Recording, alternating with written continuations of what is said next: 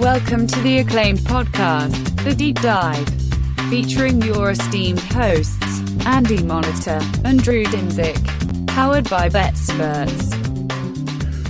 Welcome to The Deep Dive. The AFC West marches on as we touch down in Los Angeles for the LA Chargers. 2023 Deep Dive. Yeah, man. Is this the Chargers. year that I don't say San Diego anymore? Maybe. San Diego Superchargers, San Diego. That's that's Speaking of San Diego, I did just finally enter the market at minus 120 on the USA Panama Gold Cup. Ooh. My Patriot, we made some money in the Copa de Brazil, so reinvesting. USA is 0-2 today, so we're due. They're due. Both Madison Keys and Chris Eubanks crash out of Wimbledon today. It is officially now a European tournament to lose. Yeah. And there's no American baseball. No. I don't know why I called it American baseball. American baseball. Well, it's a world sport. Yeah, it is. Right. There's Korean baseball, Japanese baseball, but we're going to talk about American football. And if you listened or if you followed along on YouTube, we did them both in a row. But Dan slowly trickles them out one team at a time, which is more fun, I think, for sorting it out on the podcast feed. But we did the Raiders, which we said had a pretty long tail to the under due to their quarterback signing. We did the Broncos, who we're cautiously optimistic about due to, the two most important hires, a quarterback and a coach. We think they have the coach and the quarterback, man, he might have something left in the tank. I'd say it's 60-40. He still does. And that team can make a little bit of noise. So we'll be on to the two better teams as perceived by the market in the Chargers. And after that, your champions, the Chiefs. And as always, we'll kind of start with the 2022 recap. This was should we start at the end? It was a really ugly ending for the season. And it wasn't looking like it. I don't know what your overall thought process was when the Chargers were in the playoffs, let's say pre-Super Wild Card weekend. I don't think we had high hopes for them winning like 3 or 4 games, but it's okay. This is a step forward. They make the playoffs. Mm-hmm. They probably can win this game. And then the second half happens. I guess at that point. My takeaway was 2022 was ultimately a success because they got into the playoffs and they got Justin Herbert's feet wet. You wanted to kind of get that first playoff run out of the way, and who knows? Ultimately, they were cursed, so you didn't have super high hopes that they could win a Super Bowl. But I definitely felt like the AFC was takeable last year. Okay, I guess here's the thought: 3 teams pushed their chips in the table around young quarterbacks last year. Philadelphia Eagles, Miami Dolphins, and the LA Chargers. We were pretty critical of the two of them massive injury clusters. Yeah, that's true. But in particular, the decision that the Chargers made in terms of how they pushed their chips in, what positions they went after, and where they left kind of pretty gaping holes and some pretty obvious weaknesses, it was a little suspect. It was not a clean, obvious roster build success. And, you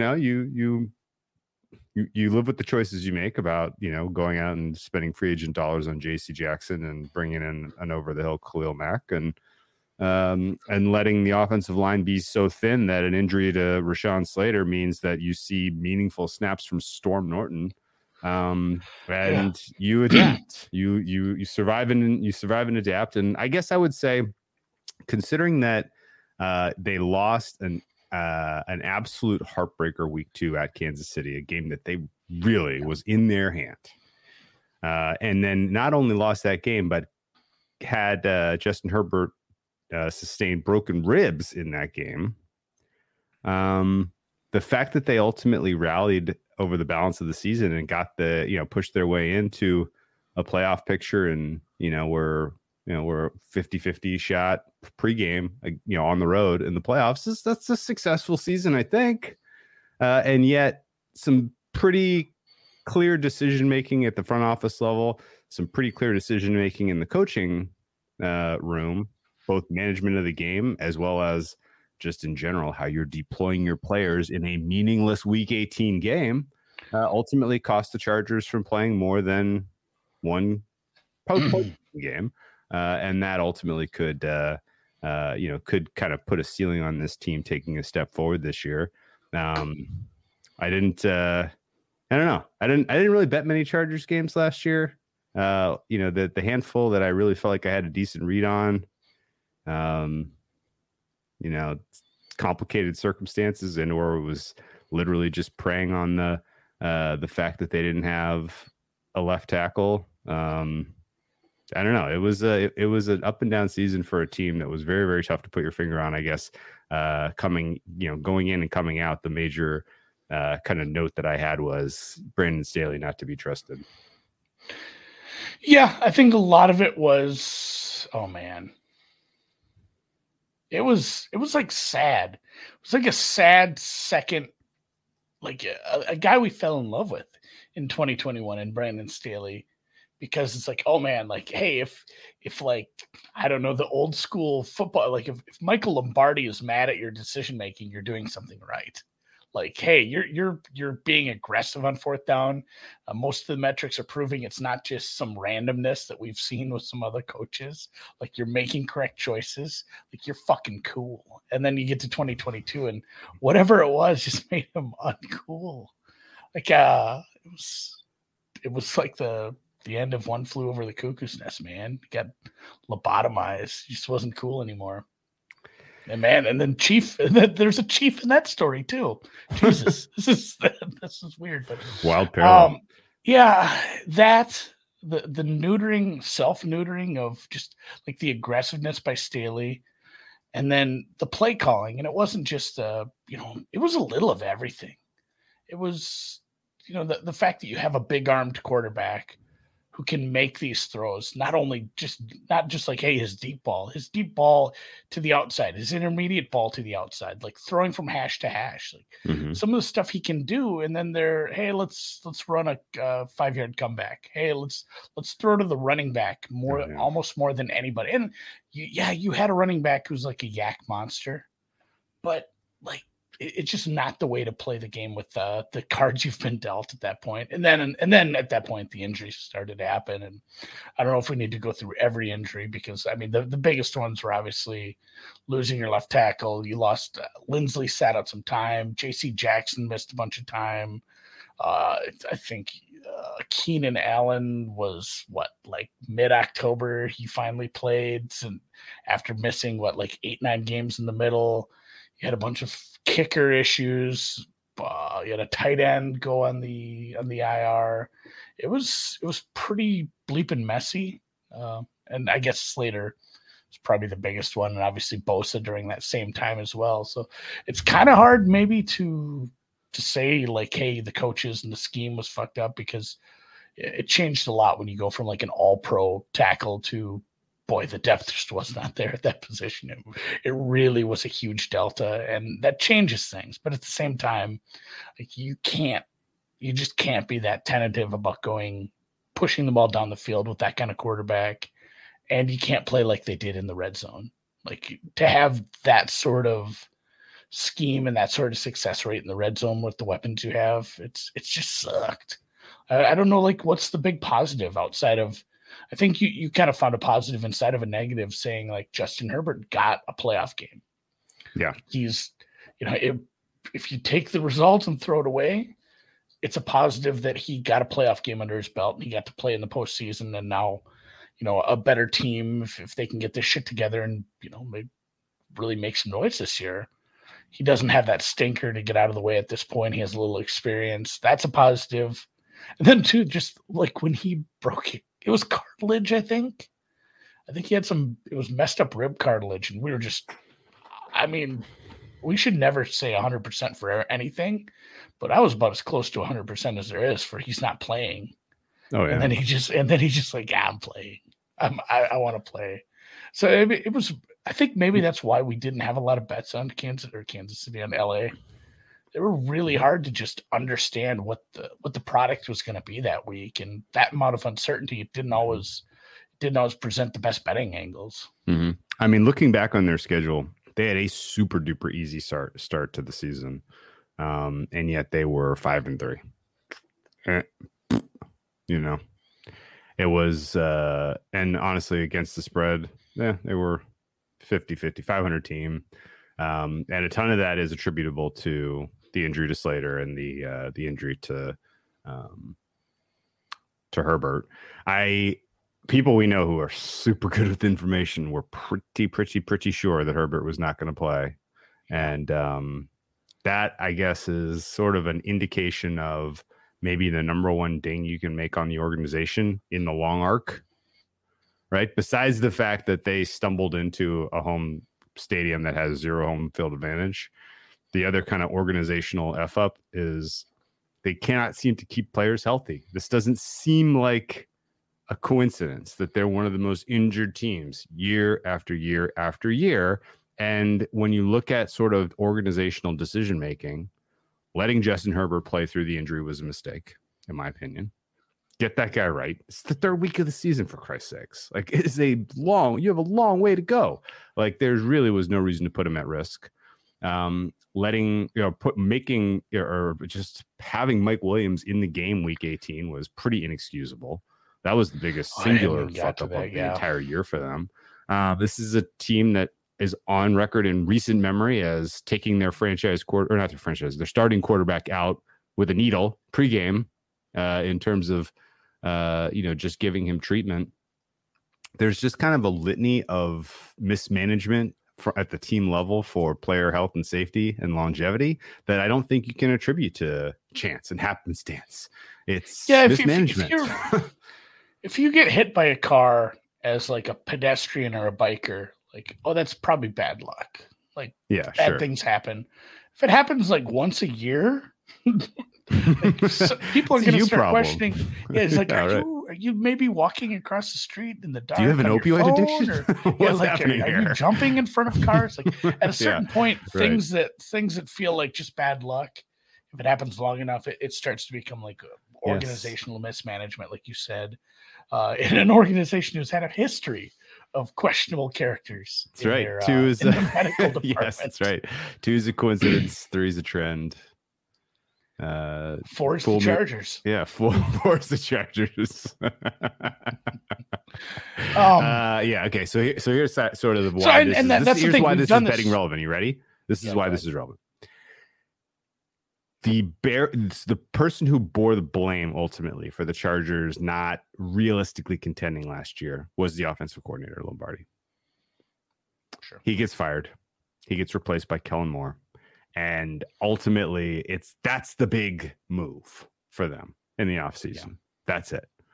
And the reality is there are about a dozen things you can point to that are problems, questions, issues, including what we just went over in terms of just, is the organization going to keep warm bodies on the field, that I think are relevant. Is Brandon Staley going to continue to make minus EV decisions on the field? Yes, probably. Is there an issue with GM and coach in terms of who's actually making the decisions there, and a power struggle, and or just in general a trickle down of, you're going to do it this way because I can't fire another coach? It seems like that's possible. Is there an incomplete grade? Are we still kind of at an incomplete with Justin Herbert? I think that's in the conversation.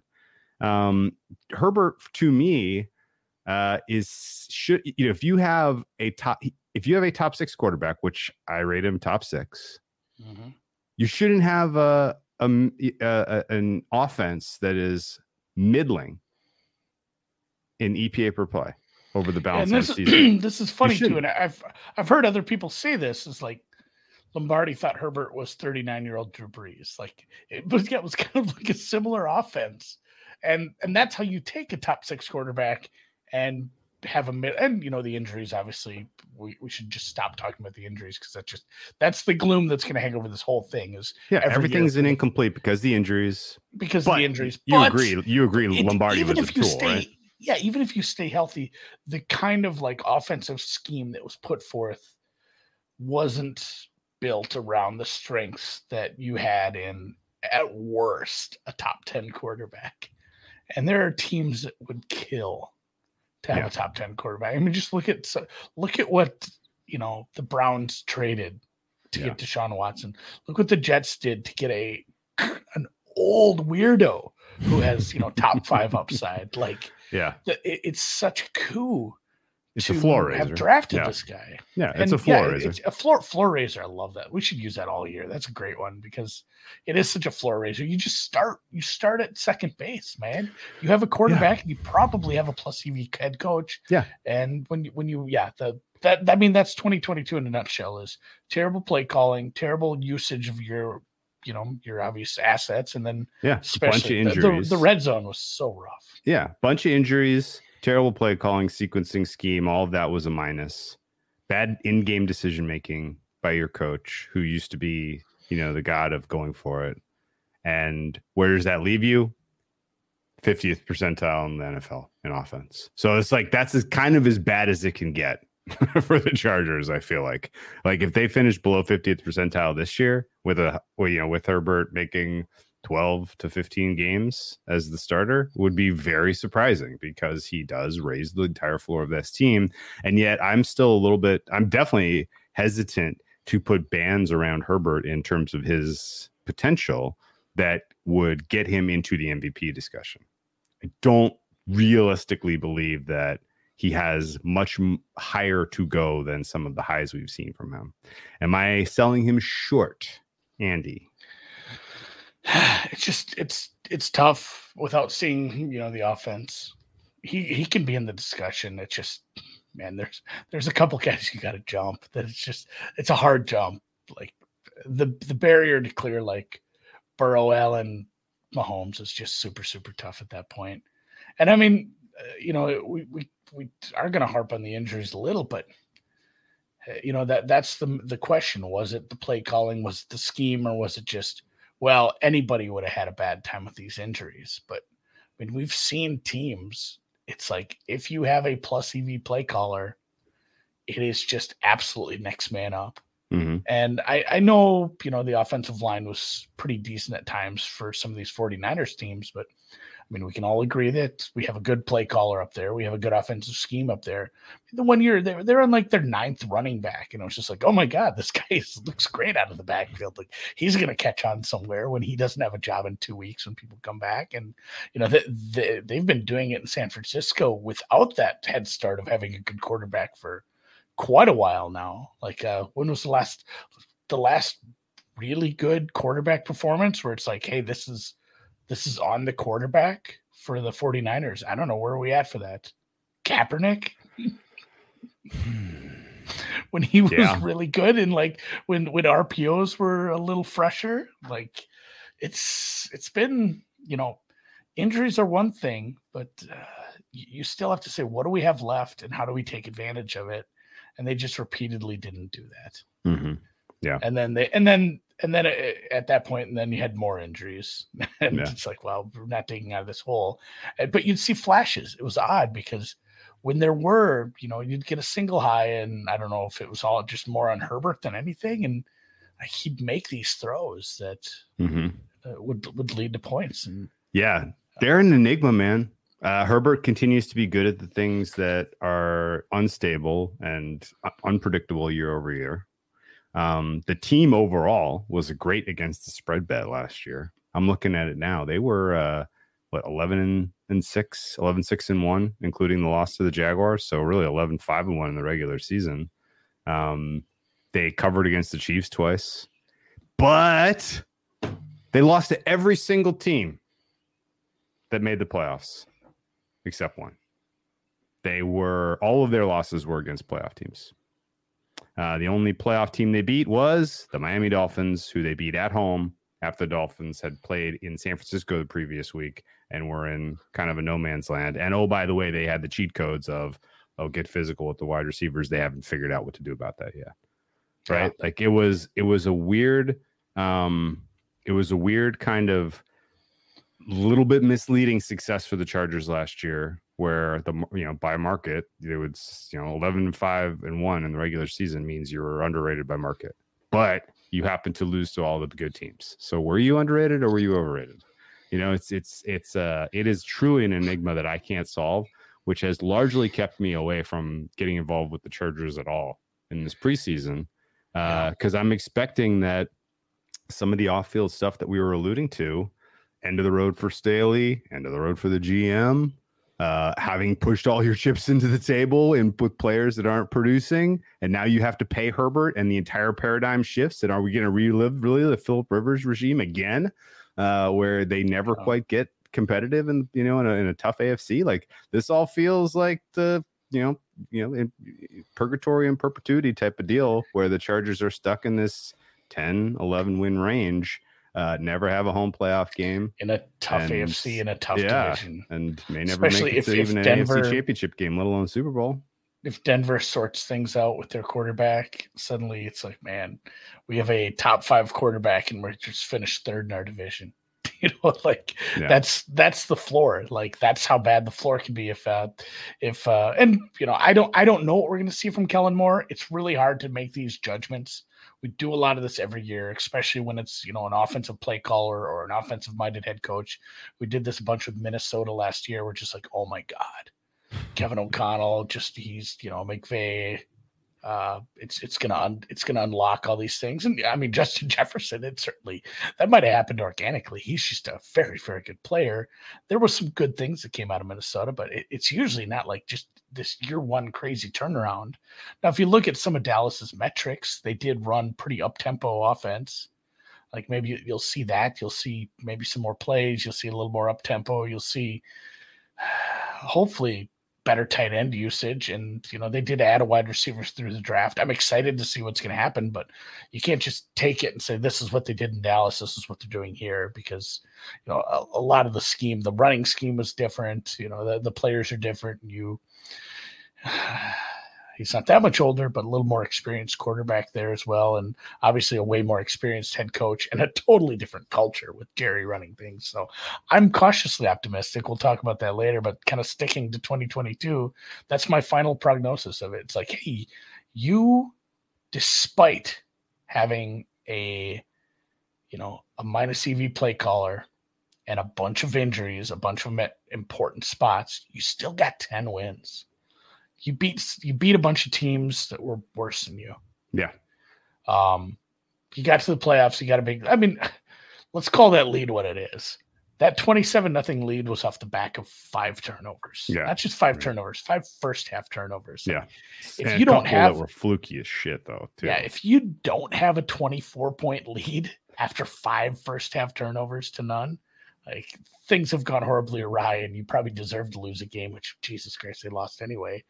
But and then on the flip side, it's like, well, they lost all these good playoff teams. Well, they had a bad play caller, and we had a lot of injuries. So it's like you can give them a pass for some of that stuff, and then at the same time you can be like, hey, they still were a better than average team. This is still a team that has a higher ceiling. It's just what we do. We do this every year. We've done this for like 3 years straight, maybe longer. Where it's like, man, look at this roster, and we get to the end of the year. It's like, I fucking shake hands on 10 wins last year. Hey, what any final thoughts on the playoff loss? Because that was sort of the defining moment. That was bad taste in anyone's mouth who believed in the Chargers. Good taste for me because I had the Jags that day, and otherwise my wild card weekend would have been awful if the Jags hadn't won that game. But were there specific things about the way the Jags climbed back in that were indicative of a broken something beyond the, just the offensive play calling? No, I don't know if it was just great second half adjustments, but it's funny. Los Angeles had the had the ball to start the second half in that game as well. They drove to like, they punted from a weird spot where it's like, hey, you're kind of in that dead zone. They punted, and then from there it was just one-way traffic. Mm-hmm. So I'm not sure if it was, a really good adjustment from the offense, and Chargers kind of got shell-shocked. I'd love to sit and actually just rewatch that game. But I mean, there were some boneheaded penalties. There was the Bosa penalty late. It was the team just kind of collapsed. Once it got going, the comeback got going. It just kept kind of collapsing upon itself and just snowballing and got worse. But I mean, coach who hadn't coached in the playoffs, quarterback who hadn't played in the playoffs, like, I give him some leeway because the 27-0 lead was a bit fugazi to begin with, and they were probably pretty, they were pretty evenly matched teams. Fugazi, what a word.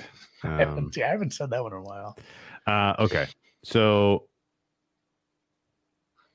I don't have the answers really at all to what happened with the Chargers. Don't really understand how you bungle it that badly. I had to go look. Lawrence had 4 touchdowns, 4 interceptions.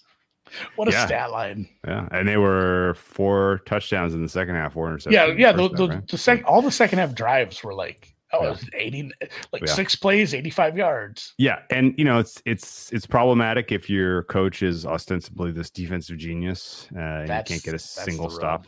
You can't get a single stop in the second half when you need it. It's kind of problematic if the clear issues you have on your roster are unaddressable because you've allocated all the capital you possibly can, which brings us to sort of the offseason and some of the changes. There's some minuses here. They lost some players. They added no one. So really the only major kind of change is the offensive coordinator position. Is that your read? I don't see how, like, Eric Kendricks had some good years in Minnesota, but it's like this was one of the worst run defenses ever. Like, just hey, we're gonna give up like 6 yards a carry in perpetuity. And they really didn't do a lot to address that. They just have a bunch of that guys. I don't know if they hope throwing depth at it fixes it or just changing up some of the scheme. I guess that's remains to be seen. I do like the offense a little. I like the Quentin Johnston. I guess if you have a good quarterback and you want to make him better, add to the passing. Like, if you don't want to take a run stopping linebacker or safety or something with that draft pick, which I certainly wouldn't have wanted, take a wide receiver. So he's not like a big down the field separation guy. Yeah. But he's a bit of it. Like, they have a bunch of these guys who are just kind of nasty with the yards after catch, which I just sat and just railed on them for throwing stuff short. But between your running back in Eckler, Gerald Everett, and this Quentin Johnston, and then obviously, the wide receivers he already had, you have a lot of this, Miami kind of offense where you can get a lot of yards after the catch with all the guys on the field. It should be a good offense. If we keep this offensive line healthy and Kellen Moore proves his mettle, a lot of upside. But if they didn't make a lot of changes outside of Moore and having draft picks, which I guess is saying something in Los Angeles. Yeah. Better than their neighbors. Okay, so let's go through a little bit more carefully here. So you mentioned they add Kendricks. Doesn't move the needle for me. You lose Drew Tranquil. No, I think the Drew Tranquil Kendricks thing is it's a minus. It's about a wash. Yeah, it's a small minus for me. Matt Filer, I thought, was pretty damn decent at guard. He's now in Tampa. You lose Kyle Van Noy, who wasn't superlative, but he definitely served a pretty important role for you in terms of mixing it up with your pass rush packages. Nasir Adderley was decent depth piece. He's gone. Bryce Callahan, same thing. He only played 56% of snaps last year, but he was fine. He's gone. So that's 4 players on the defensive side of the ball, which really impacts your depth more than anything, in my opinion. Similarly, DeAndre Carter impacts your depth at wide receiver. And then everybody else that's gone is probably addition by subtraction, including Jerry Tillery and, of course, the aforementioned Storm Norton. Storm Norton no longer. Man, that guy was something else. The only other addition I guess they had was Nick Williams, who I have no idea if he's good, bad, or otherwise. Only played 20% of snaps last year for the Giants, and I have an incomplete grade for him. So do not think realistically you're talking about that different of a team this year, with one major exception, which is you're a hell of a lot thinner.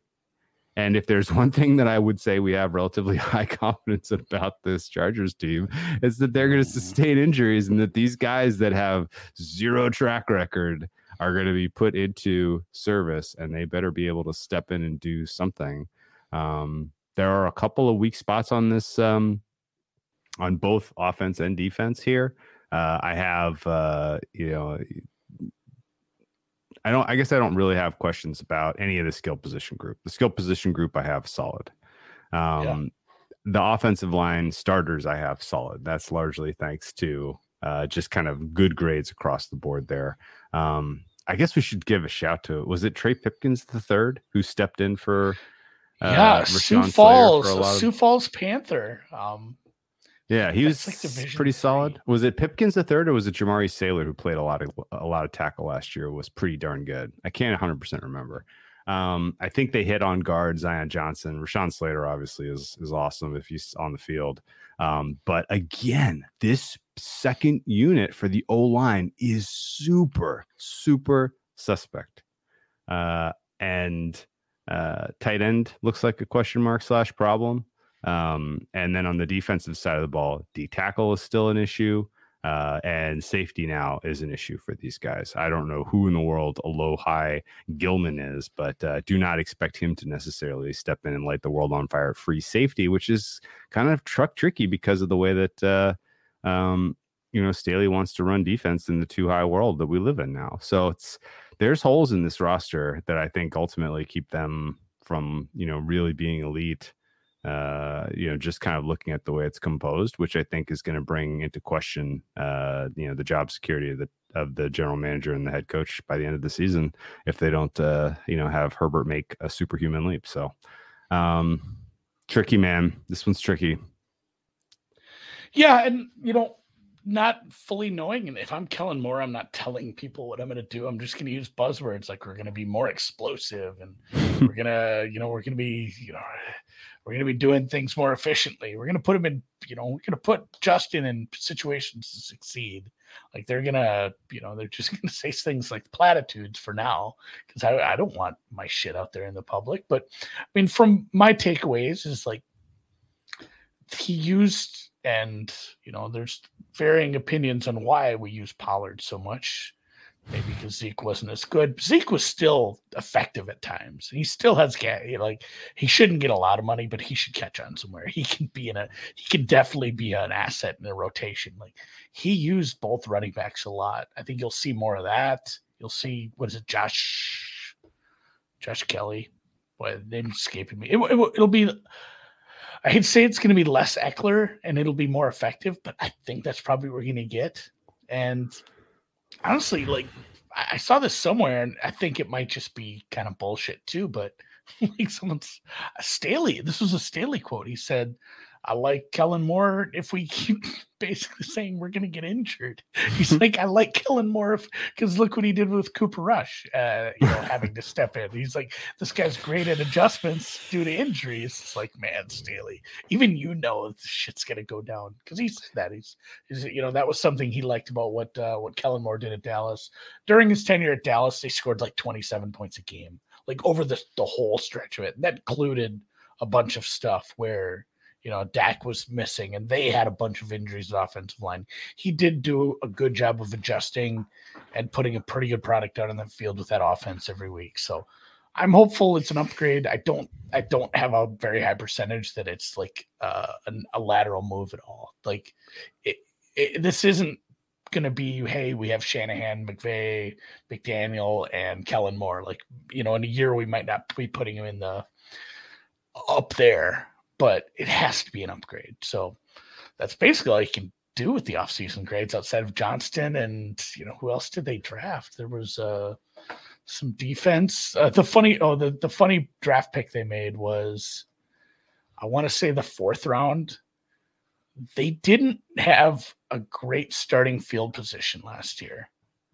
They were one of the worst teams as far as that. So they drafted a guy, probably reached for him a bit, who's basically just a returner. And then like a month later, the league changes the rules where you can just take a fair catch and get it to 25 anyway. So that's very Chargers-ish, I suppose. Darius Davis. Yeah. Yeah. Like basically that guy was drafted to return. He's not going to be playing other positions, most likely. That makes sense. Okay. So to kind of coalesce some of your thoughts here, Kellen Moore, unlikely to be a lateral move, but possible to be an upgrade and possible to be a downgrade. Is that kind of where you're at? You got a bimodal distribution for Kellen Moore's 2023 grade when it's all said and done. He's either going to be like, wow, he took the pieces that he had to work with and he killed it, or he is spoiled milk that he's been on. Because if you buy into the kind of do you want to do legacy, the percentage game? What's that? Percentage game? Well, no. Yeah. But three buckets: upgrade, downgrade, lateral. Well, let me kind of paint the downgrade picture in with a little more color. Okay. Love to hear this. There's a realistic chance that working in Dallas has spoiled him from ever becoming anything. Yeah, I mean, learning from the receivers. Learning from the culture you're in matters, right? You transfer of knowledge from who you're working with matters. Kellen Moore came in under Jason Garrett, showed some things in the first 3 weeks as offensive coordinator at the NFL level that were, wow, this guy might be the guy. Is this guy gonna, is he gonna get stolen away from Dallas after a couple of good years? Right? Like there was buzz around Kellen Moore after a quarter of one season at OC. Yeah. And then that got stamped out with authority.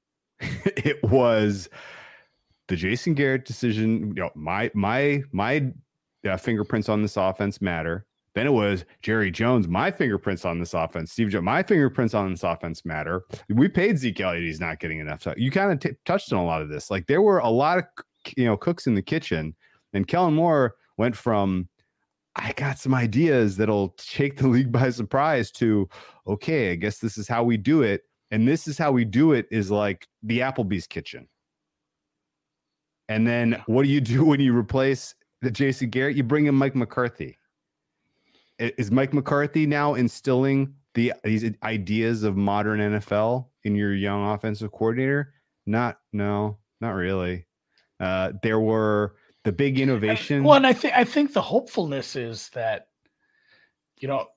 he took a lateral move position-wise because he's hoping to instill, some of the things he's seeing the forward-thinking offenses do. I think that's the biggest hope. But I mean, for me, it's probably 70% upgrade, 20% like lateral, like, hey, this just didn't work out, and 10%, like you're just a product of Dallas. Like this, you're kind of in over your head here without some sort of strong leadership group. So, I mean, yeah, another sponsor to take off the list, Applebee's. He got transferred from the Applebee's kitchen into the Denny's kitchen. I agree with you, AJ. Oh God. All right. So the question that I have is, like, is he going to come in with the ideas that he's always had, and now he's unfettered by the likes of Garrett and McCarthy and Joneses, right? Or does he come into this situation having learned all the wrong lessons and trying to run the kind of offense that we saw sputter at times in Dallas, where he's not giving his receivers the opportunity to get yards after the catch? His offense is slogging. He's not exactly sure when or how to use the wide receiver talent that he's got. I mean, the running back talent that he's got. He's like, well, you know what worked for me in Dallas when the going got tough? We'll put Herbert into a bootleg and he'll throw it to the tight end. We'll have 2 tight ends coming off a curl. And if one's covered, then he goes to the other one. Like, well, you don't have the personnel for that, so that's not going to work. I'm not, unless they sign Zeke, I'm not too worried. Okay. It's like we're gonna throw this. I guess where we're at is my bucket of it's worse than expected for Moore is not small. I think there is a very real chance that he does not really know what to do with these parts, and yet Herbert probably keeps them in the 50th percentile type of space. But I could see this going quite poorly. I could also see this going well. Like there were definitely flashes we of should have times had of 2 cool buckets. stuff. We should have had 2 buckets for upgrade. Like upgrade as in, hey, this offense is not laughable anymore. Sure. Sequence. Oh shit, he's good. Like shit, he's good. Yeah, that's pretty small for me too. I think the hype is a little, but like just hey, this is at least somewhat of an upgrade. That's the biggest bucket for me. It's almost, and that's almost entirely laid on the feet of just what we saw last year. And again, it's hard to look at it through the lens of apples to apples. If they go through a season and just have really good injury luck, it might just be like, oh, Kellen Moore's very good. Like, yeah, well, he also had the same 5 linemen start all 17 games. How about them apples? Like that would be great that'd be great for any offensive coordinator to have. So it's gonna be one of the most interesting questions we answer for sure. Okay. So in totality, totality, they have a soft landing. We'll do the schedule next. Well, yeah. So then off-season grade, I'm gonna give him a C-. Yeah, the personnel not for addressing, me is a D. Not addressing a lot of the issues on defense. Personnel for me is a D. Offensive coordinator choice was a B+. B-. B. You give him B+. See, there wasn't. You weren't going to get an elite guy. I didn't think without giving him the bag. I mean, honestly, you know what they should have done is brought in Eric Bieniemy. That would have been interesting. Bring guy in division, start getting some of the, what is Andy Reid doing? Let's just, that would have. I would have been much more inspired by that personally than Kellen Moore, but we shall see. Maybe I'm wrong. Maybe he's amazing. And if the Chargers are great out of the gate, then, it's ship's going to sail without me. I'm fine with that. Let's look at the schedule. Pretty easy for an AFC schedule, I have to say, but not that easy. There are a couple of scheduled losses, most notably week 3 at the Vikings. I would also consider week 9 at the Jets a scheduled loss, to me at least. Your big rest disadvantage spots, week 10 and week 12, while they are against good offenses, are at least mitigated by you don't have to travel as much as your opponent. The one that really stands out as just an absolute sorry, F you lose is week 7 at KC. And that matters in the context of winning your division and getting a home game, Andy. I don't know if I need to tell you, but you have a absolute behemoth in your division that you have to get through one home game in the playoffs, and that ain't gonna help. Yeah, having Kansas City off the mini bye at home after a tough game versus Dallas, that sucks. Like that the scheduling of, I don't know, if I'm a Chargers fan, obviously I'm very interested in the schedule when it comes out. But that my eyes are instantly going to be drawn to those 2 games. Where did Kansas City end up on the schedule? Yeah. And I mean, unless, I don't know, a bunch of teams just aren't very good and something happens where Kansas City has home field locked up, like it just feels like in the AFC, the odds of a team resting players, like, well, I guess it's funny because the Chargers should have last year, but Kansas City resting players doesn't seem all that likely in week 18, just based on how good some of these other teams will be and how important. Like it's not one of those where we have a top 2 seed, we have a bye, our quarterback's dinged up, maybe we should rest him. Like the 1 seed is so important now, so it sucks that. Having them last might not even matter that much. And obviously the schedule spot for them there, and then a little bit of a soft middle, but there's a bunch of teams and they basically play the what if squad. Like what if Miami is what if Miami was going to be a really good team that just had really bad quarterback injury luck, and suddenly they're a very good team. What if DeAndre Hopkins is in Tennessee and that offense is kind of humming a little at the beginning of the season? What if Minnesota's offense is still good and they weren't just that lucky? What if Dallas keeps it going? What if Chicago actually has something going with Justin Fields? What if the Jordan Love experiment, turns out just fine with those young receivers? What if the Detroit hype is real? What if Lamar is back? What if New England is back? It's all, and obviously Denver. Denver's a huge what if that has a high upside with the quarterback coach combo. Like, the schedule could kind of suck. Like, they need a bunch of these coin flip. We should call them like coin flip teams, where these teams have a very bimodal outcome of, it doesn't feel like it's going to be middling. It's like, this works or it doesn't. Or I feel like Minnesota could just be bad if things don't flip their way like they did last year. Like, they need a bunch of these teams to not be to the good side of what ifs. And yeah, as Patrick points out, a lot of the games are just coin flips. There's so many games that are under a field goal, and they, as a team, just inherently play a lot of close games over the last few seasons. They're one of the league leaders in how many games have ended one way or the other within a score. It'd be nice if they could just blow some teams out. I can't imagine being a fan of this team. It just has to be just a grind every week. Just a grind, yeah. And yeah, okay. I mean, obviously you got Buffalo, you got Kansas City twice. You got some pretty decent offenses with some upside. I mean, you play the Jets, you play Baltimore, you play Kansas City. What is that, like the last 6 MVP awards? Yeah, wow. Yeah. Yeah. I mean, you play a bunch of a lot of good quarterbacks. Yeah, you're right. It's not a good schedule. No. And they have a shitty home field advantage. That's a great point. I can't imagine they're going to be +1 hosting Buffalo, even though they have rest and travel advantage there. Can't imagine they'll be +2 versus Kansas City unless they are, like you said, Kansas City's got the 1 seed locked up. And I think that's an important wrinkle that we need to double down on in talking about it. Your first matchup against your divisional opponent, you are screwed. Your second matchup against a divisional opponent, you are only at an advantage if they have already knocked you out of a home. If they've beaten you, yeah. Yes. Yes. At this point, we're sitting in July, and we're hoping, if you're a Chargers backer, we're hoping we're out with the AFC West is done and decided. You're hoping you have no chance in Week 18 of winning the division, so you can get a freebie. Yeah, but it's not a good schedule. It's not.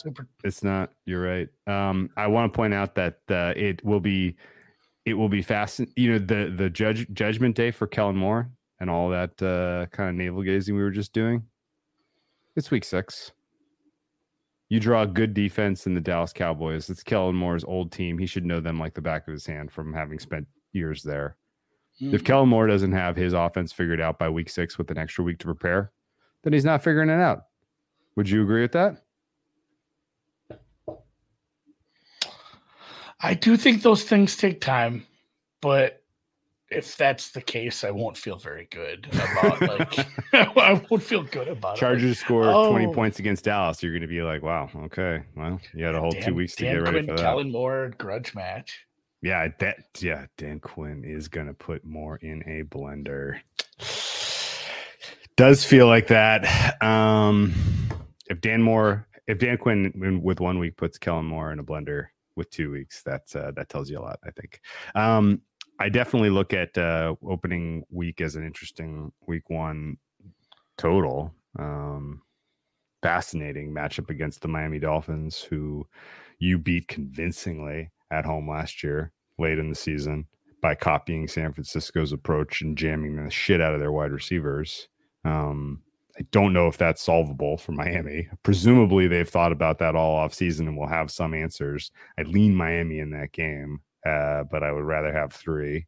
I definitely like the under in that game. It was at 50, I think, on the open, which is too many. It should be like 47. It's going to be that'll be kind of a very, very early bellwether for these guys.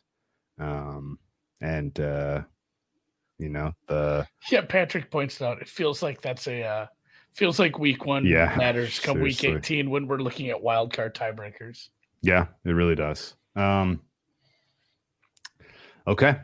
I've seen four cold weather games, 4 early games, some small stuff here and there that's going to work against you. Little Bull brought this up in the chat, and I think so did Birdie earlier. This is something that hasn't always been available to bettors, but betting the win totals in season live. That's something that happens more and more. And I like where you guys' heads are at as far as you can, if you wanted to fade a hot team, you just have to fade them game by game, where you do have this option with some of these books where they're going to hang win totals in season.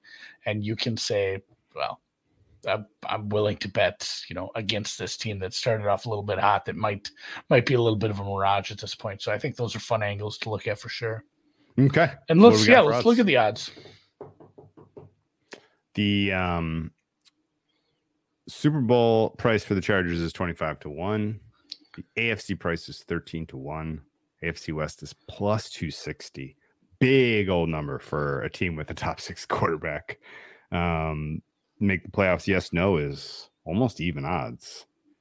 That kind of surprises me the most. Win total over under is set at 9.5 with juice of minus 128 to the over. This is an alt-ish team, I think. I see a pretty high likelihood in terms of range of outcomes that they finish more than 2 wins to the good or bad, because there's a bad here, Andy. Even with a tough schedule, Drew. Like, what if we end up in that? I put it at like 20%. That 20% bucket, where it's like, oh shit, Kellen Moore is him. Like, of course. He's been like, they from stay healthy. The day Kellen Moore's got the goods. That he heard from them, he's been like figuring out how to build an offense around Justin Herbert. They got this figured out. They're a juggernaut. They're a 30-point team, 30 points per game team. Like, what's the ceiling? Remembering that it's still a very tough schedule, and if you score 30 points per game, that doesn't mean you just automatically beat the Chiefs. Right. It's more of like kicking a hornet's nest. So scoring 30 usually it's a bad outcome for teams. Okay. Let's talk range of outcomes then. Super Bowl in the range of outcomes for you? Yeah. More than 1%? You can't. Yeah. Oh yeah. Like really? To win it or to reach to win it. the Super Bowl. To win the Super Bowl. Or Yeah. I will say, here you go. More than 2% because they're 25-1. Yeah, it's 25-1. So Well, that's 4%. that's 4. They're definitely not 4% for me. No, those odds were not enticing whatsoever. Like, They are not look, I don't want to 4%. bet it. I don't want to bet it. I don't know why. And obviously, shop around. Dan, we just have, producer Dan puts those together. He just grabs them all from some of the legal books. Shop around. There's always going to be a better price for everything if you have enough outs. But no, win the Super Bowl, probably 1% to 2%. It's in the range of outcomes, but it's small. Yeah. Yeah, reaching it. It's like win the Super Bowl 1% to 2%. Reach it 2% to 3%. It's right. But once you get there, you're in good shape because you've beaten. The first chunk of outcomes that has meaningful probability for me is they win a playoff game. They could win a playoff game. I don't know if they're going to even on the road. They had last year. It's the same damn team, but they could win a playoff game. I think that's sort of the upper bound, realistically, of what their range is. Most of their outcomes, I think, are just make, just miss. But then there's a downside for sure, because as we kind of went through pretty clearly, I have them as the 8th most talented team on paper for starters. I have them as the 31st most talented team on paper for reserves. Yeah. So 1 or 2 guys get hurt, and you have a number of guys with a proclivity for getting hurt, and a number of guys who are at the longer end of their career in terms of years of service. That seems likely that there will at least be some reserve time that you are asking of your players.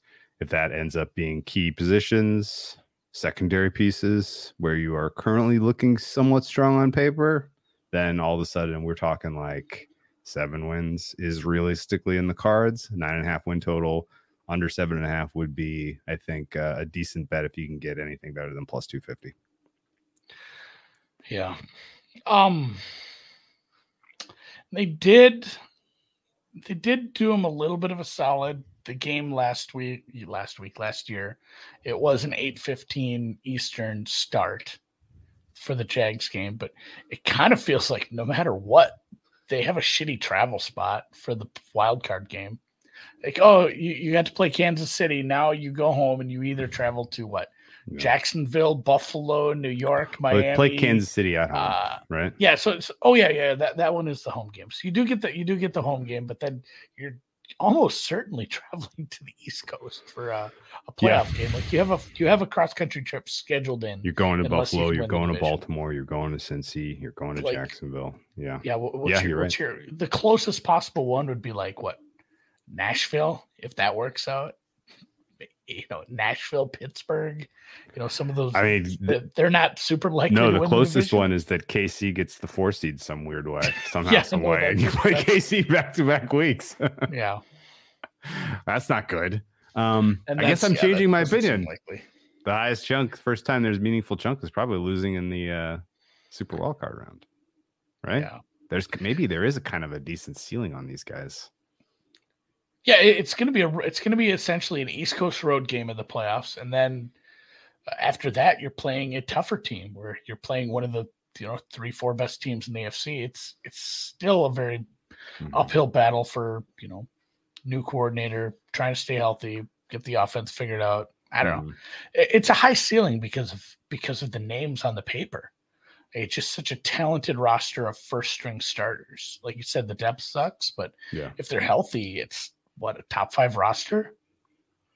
Yeah. Well, let's say top 10, surely. Maybe top 5. Yeah. I mean, just some of the names in the secondary, some of the names in the wide receiver room. Yeah. Derwin James still freaking awesome. Joey Bosa, if you get a full season out of him, he could put up some pretty impressive statistical numbers for you. I think Quentin Johnston's not a crazy look at offensive rookie of the year. I'm out on Herbert MVP. I just don't think that's realistically. I think his ceiling is probably like number 3. I don't think his ceiling is 1. And again, I don't think the Chargers realistically are winning the West, which you kind of have to do if you're going to win MVP. It's hard to say. I don't know that anyone would let you parlay that. But it's so fucking correlated. Like if they get 14 wins and even split with the Chiefs but win the division, like fuck, he's getting votes, baby. So what is the betting plan of attack, or just in general the betting profile? Charles Saul has a unique I've seen these markets. It's similar to what you'll see in some of the tennis markets, like exact round of exit. You can get 5-1 for divisional round, 3-1 for wild card round. I really think the floor is high enough that they end up with a 6-7 seed. Okay. Kind of, there's a worst case where they win 6-7 games because of injuries and things not working out with the new offensive game plan. But it does feel like they just lose that first game an awful lot of times. Yeah. Getting them 3-1 to lose a game that they're going to be what? I mean, it depends. A lot of things can happen between here and January, but they were a short favorite. They would have something in the ballpark of a 33% chance to win at Buffalo and at Kansas City and at Cincinnati aggregately, I think. Yeah. If you can't take the average of those three potential matchups, they'd be in the 33%. If they go at Jacksonville, that's the thing. Again, it's going to be bigger. Yeah. If you get 3-1 on them to lose in the wild card round, you just gotta hope you gotta hope it's not Jacksonville, and I think you're good. Yeah. I mean, or you can just bet Jacksonville at that point if you want. Yeah, I mean, could be Miami. Could be Miami. Could be Baltimore. Still, I think are also possible, of course, for sure. Okay. Yeah. All right. Anything about the DNA of this team, the makeup, the strengths, the weaknesses that tells you this is how I'm going to treat them for an in-game or a halftime bet? Because I don't know if you remember that chart we had up with the schedule, Andy, but there were 5 bold games where this team is going to be in prime time. So we're going to have to make a lot of decisions over the balance of the season about what to do with them at halftime. I liked the halftime adjustments for Dallas for the most part. Okay. we'll see. It's going to kind of be, I got to see what they do with this offense after halftime, first couple weeks, and see where we're at. So it'll be interesting to see how that goes. I don't have. So you're like your second half comeback is kind of where your mind is if things are not going well, and then choking away a lead seems certainly in their DNA. I was thinking there was one game where they had I feel like we might have bet the Cowboys or the over in that. It was Colts Cowboys where they scored 33 in the fourth quarter. Yeah, but the Colts had some weird games, man. I remember getting an absolutely ridiculous price. I think 3 weeks in a row against the Colts in the second half. Cowboys, Chargers, Giants down the stretch. The Colts were lined like they're feisty. Maybe they'll come back, and they just got curb stomped in the second half. I don't think anyone's ever gotten curb stomped that much by the, in a fourth quarter. 33-0 in a fourth quarter. It's hard. It's hard, especially when you're already losing by a decent amount. Yeah, it wasn't like, oh, those are all garbage points. No, they get that shit kicked out of them. Yeah. All right, let's move on. Dan, thank you, as always, for producing this wonderful episode of The Deep Dive. I hope you enjoyed our Chargers breakdown. And if you're a Chargers fan, I don't know what to do, man. Go to the God of your choice. Go to church, your church of your choice, and make peace with your God, because your team's cursed, and that's kind of where the problems start. So with that, let's hit the music.